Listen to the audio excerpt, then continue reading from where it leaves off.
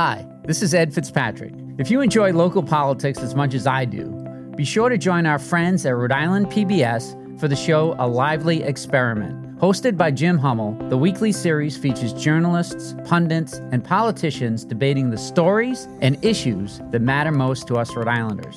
Tune in to A Lively Experiment and be part of the conversation. Fridays at 7 p.m. on Rhode Island PBS and wherever you get your podcasts.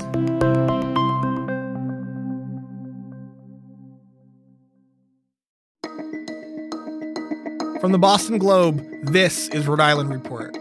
I'm Dan McGowan, in for Ed Fitzpatrick.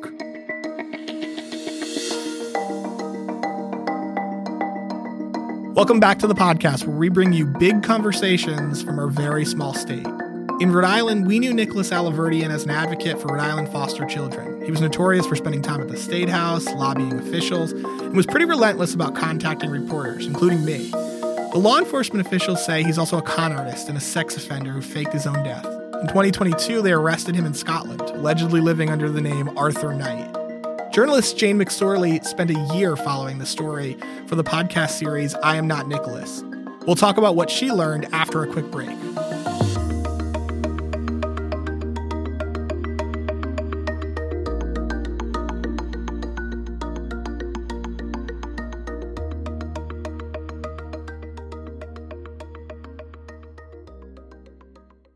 When you want to go beyond the headlines, let me recommend Rhode Island PBS Weekly. Rhode Island PBS Weekly is an award-winning news magazine broadcast that gives you the full story, powered by investigative journalism and narrative storytelling. New episodes of Rhode Island PBS Weekly drop Sundays at 7:30 p.m. on Rhode Island PBS. Watch past episodes at ripbs.org/weekly. That's ripbs.org/weekly.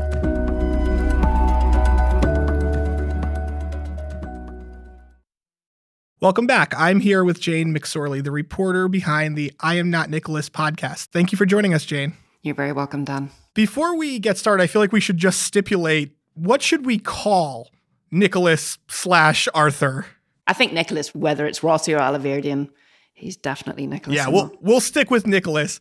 How did you get connected to this story originally? Was it just from reading the news? I mean, what made you jump into it right away? It was the 15th of January, 2022, when I saw this article on the BBC News Scotland website.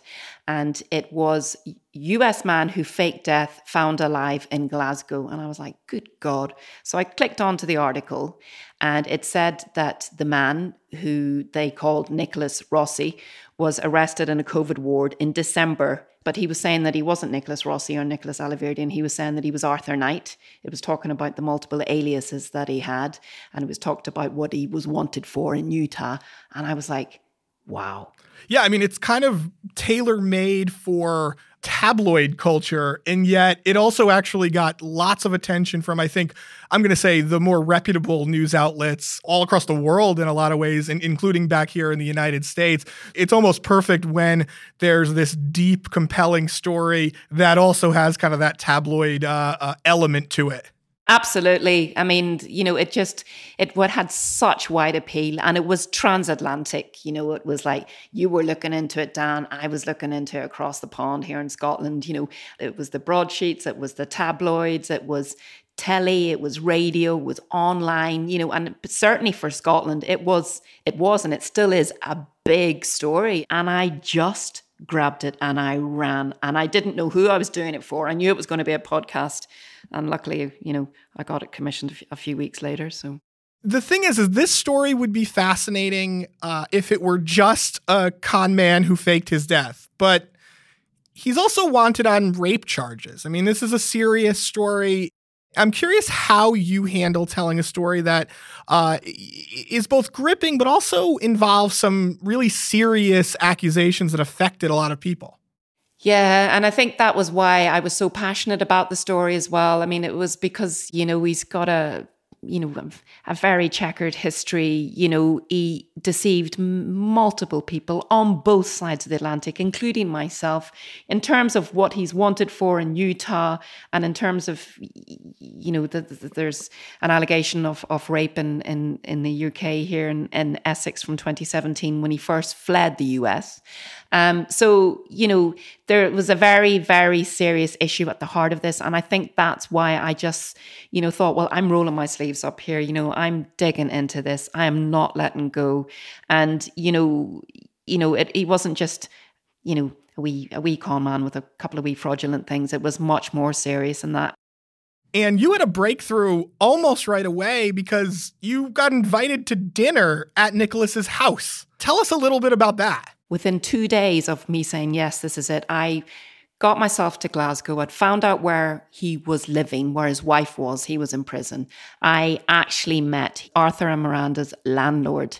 And then as soon as I heard that Nicholas was out, I texted Mr. Sood, his landlord, and I said, can you please pass on a message for Nicholas, Arthur, to call me? And a couple of days later, I got a call from an unknown number, and it was Miranda. And Nicholas was on speakerphone. And we should say Miranda is, of course, Nicholas's wife. And initially, you go over there and you have a relatively good time, right? And almost believed Nicholas to some degree. No, I didn't almost. I did believe him. It's just like, when I think of that, but I went round to his flat, and because I was pretty sure I was going to see Nicholas Rossi, a convicted sex offender on the sex offenders registry. He's wanted, for a rape in Utah, violent past. I thought, I better sort of have some sort of backup. So I did have a security backup outside. So I was nervous. I was excited too. And when I rang the bell and they greeted me warmly, Miranda did when I walked into his flat. Nicholas was in his wheelchair, Arthur then, I was calling him Arthur.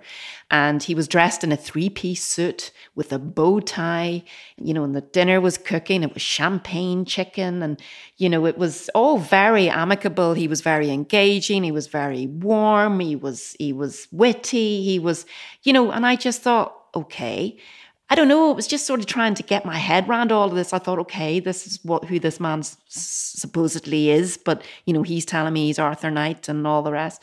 And I knew I had to ask him to see his tattoos because that was part of the way that he was identified in the hospital because he has these distinctive tattoos. And then what he did do, he was clever. He knew what he was thinking. He then got on his massive TV screen. He got these big close-ups, basically the mug shots of Nicholas Rossi's tattooed arms that were taken often by the cops, many years ago. The left forearm was tattooed the whole way from the shoulder to the wrist. And the right arm was just tattooed on the top forearm. He only pulled his sleeves back to his elbows, but that was enough for the left forearm because there were no tattoos at all and no scarring. And I was just looking at it as if it was my arm because it was so close. I had my glasses on.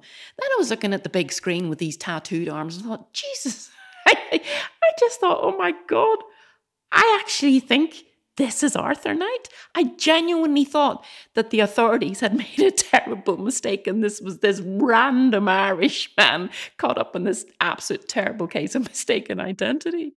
I suppose, Jane, that would have been a wonderful story too for you to tell. So either way, you were going to win. Yes, it's like whenever I left, I was like, rang my boss on the way home and I thought, Jesus, whatever this is a great story. And maybe it's an even better story if it's a terrible case of mistaken identity. I just thought, oh my God, I actually think he is this Irishman, Arthur Knight. It was just... But anyway, I quickly came to my senses very soon after that because I managed to contact one of his second ex-wife and she had confirmed that way back in 2016, 2017, he was going through the process of getting his tattoos removed. Yeah, was that the tipping point for you that made you kind of convinced that this was the case? Like, how do you go from, wow, maybe this is a case of mistaken identity to seemingly this is Nicholas?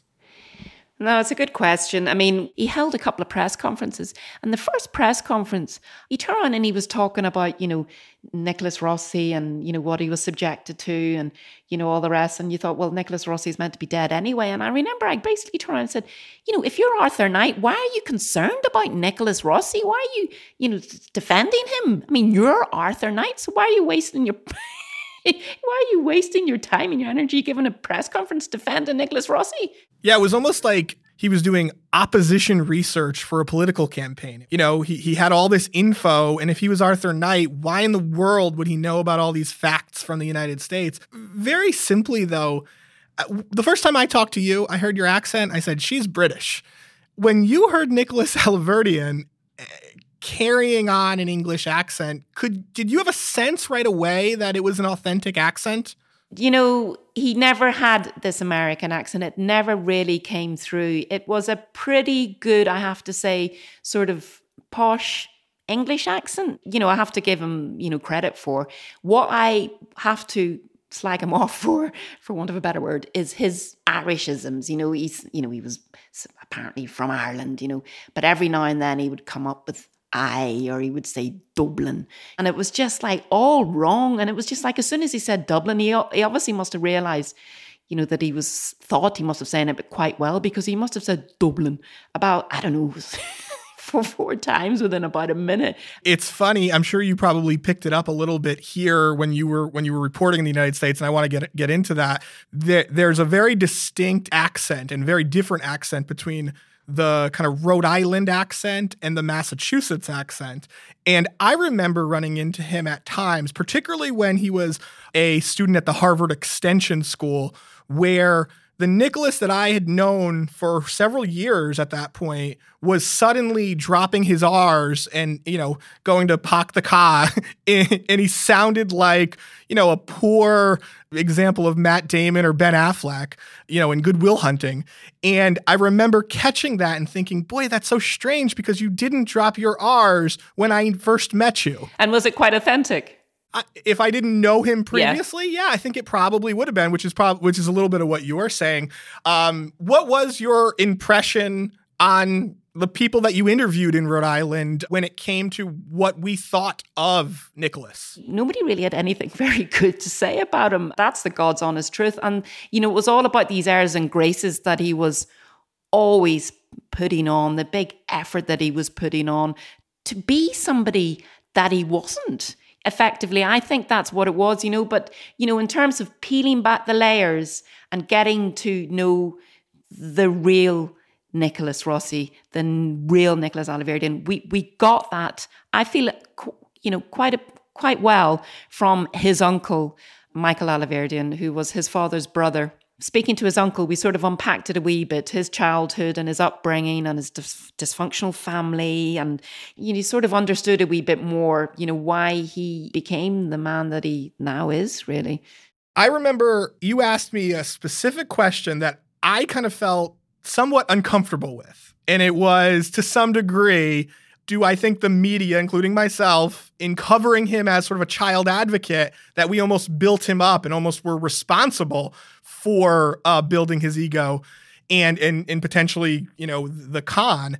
Did you think we did build him up too much or more than we should have? No, I don't think you did, actually. He's very plausible. He's so articulate. The Department of Children, Youth and Families is a fundamentally flawed governmental agency. You see him speaking in the archive that there is out there. Without this necessary support, you see how he looks. You see, kids, how confident he is. And adolescents, people who were in the shoes that I was in 10 years ago, would not have a chance at being successful.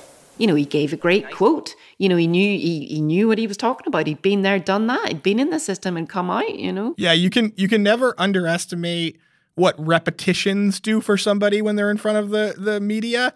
His ability to appear in front of the media for 10 years and almost set the table for him when he has you in his house or when he's having press conferences. He was so comfortable doing that stuff because of what happened here in the United States.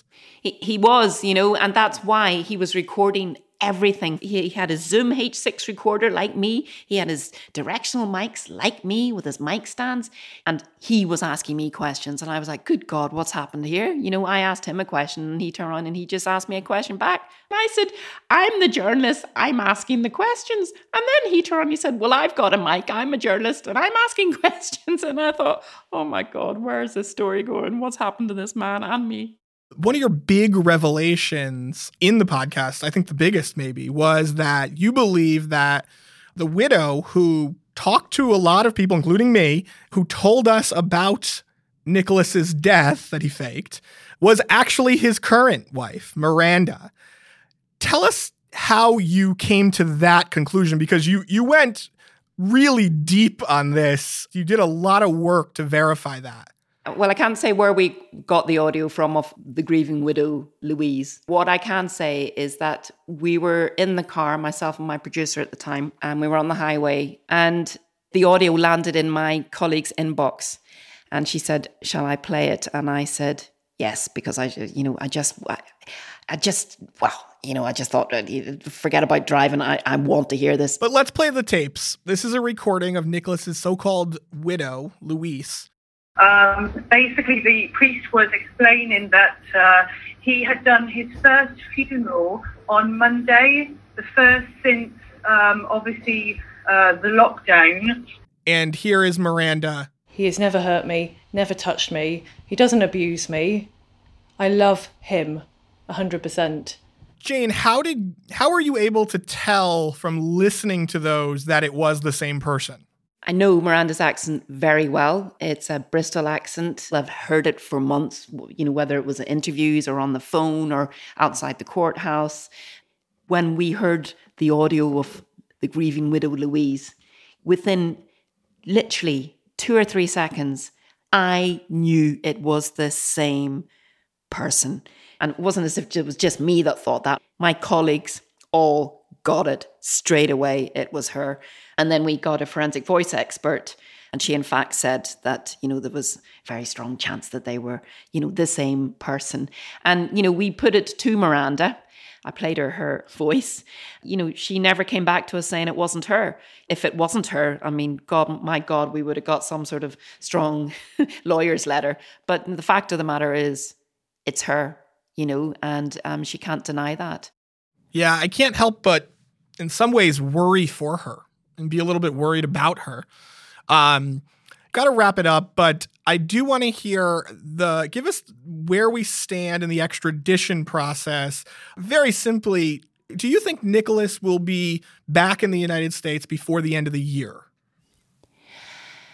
I hope so. This has gone on far too long. It's gone on over 18 months. Tomorrow, on the 20th of April, it's a preliminary extradition hearing. So, there's not going to be that much will happen, but they'll just be looking ahead to the full extradition hearing, which starts the week of the 26th of June. They've scheduled a week for it at Edinburgh Sheriff Court. The last time Nicholas was meant to appear in court, he actually didn't. The word was that he refused to get into the prison van. So the sheriff was deeply unhappy about this. You could see that he was very, very cross in the court. And he basically said, come this 26th of June, whether he's got legal representation or not, whether he's present or not, it's going to happen. It sounds to me like there should be a season 2 of I Am Not Nicholas. Any chance that's in the works? Who knows? There might be wee bonus episodes. I mean, certainly I think this merits a drama because it ticks lots of those boxes, and certainly that has got massive appeal. Not only, both sides of the Atlantic, but I just think generally anybody is interested in this story. Whenever I recount this story to people, you just can't get your head into Nicholas Rossi's head. It's just like, what possesses him to still fight it tooth and nail that he's Arthur Knight? Well, I have a family in Glasgow who just won't stop talking about your podcast. So I feel like you're going to be in my life forever. Congratulations on all of your success and the wonderful and amazing reporting that you've done. Thank you so much for joining me, Jane McSorley. Thank you, Dan.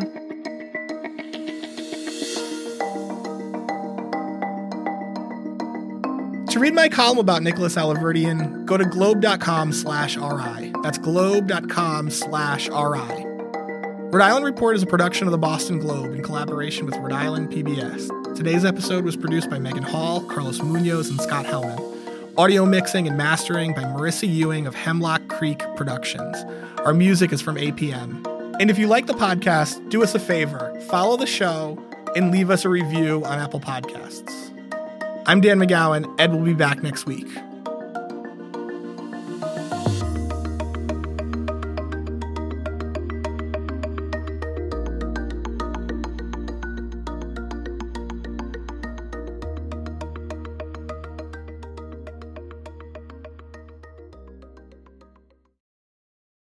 Looking to binge watch all your favorite PBS shows? You need Rhode Island PBS Passport, Masterpiece, Antiques Roadshow, Rhode Island PBS Weekly, and many more.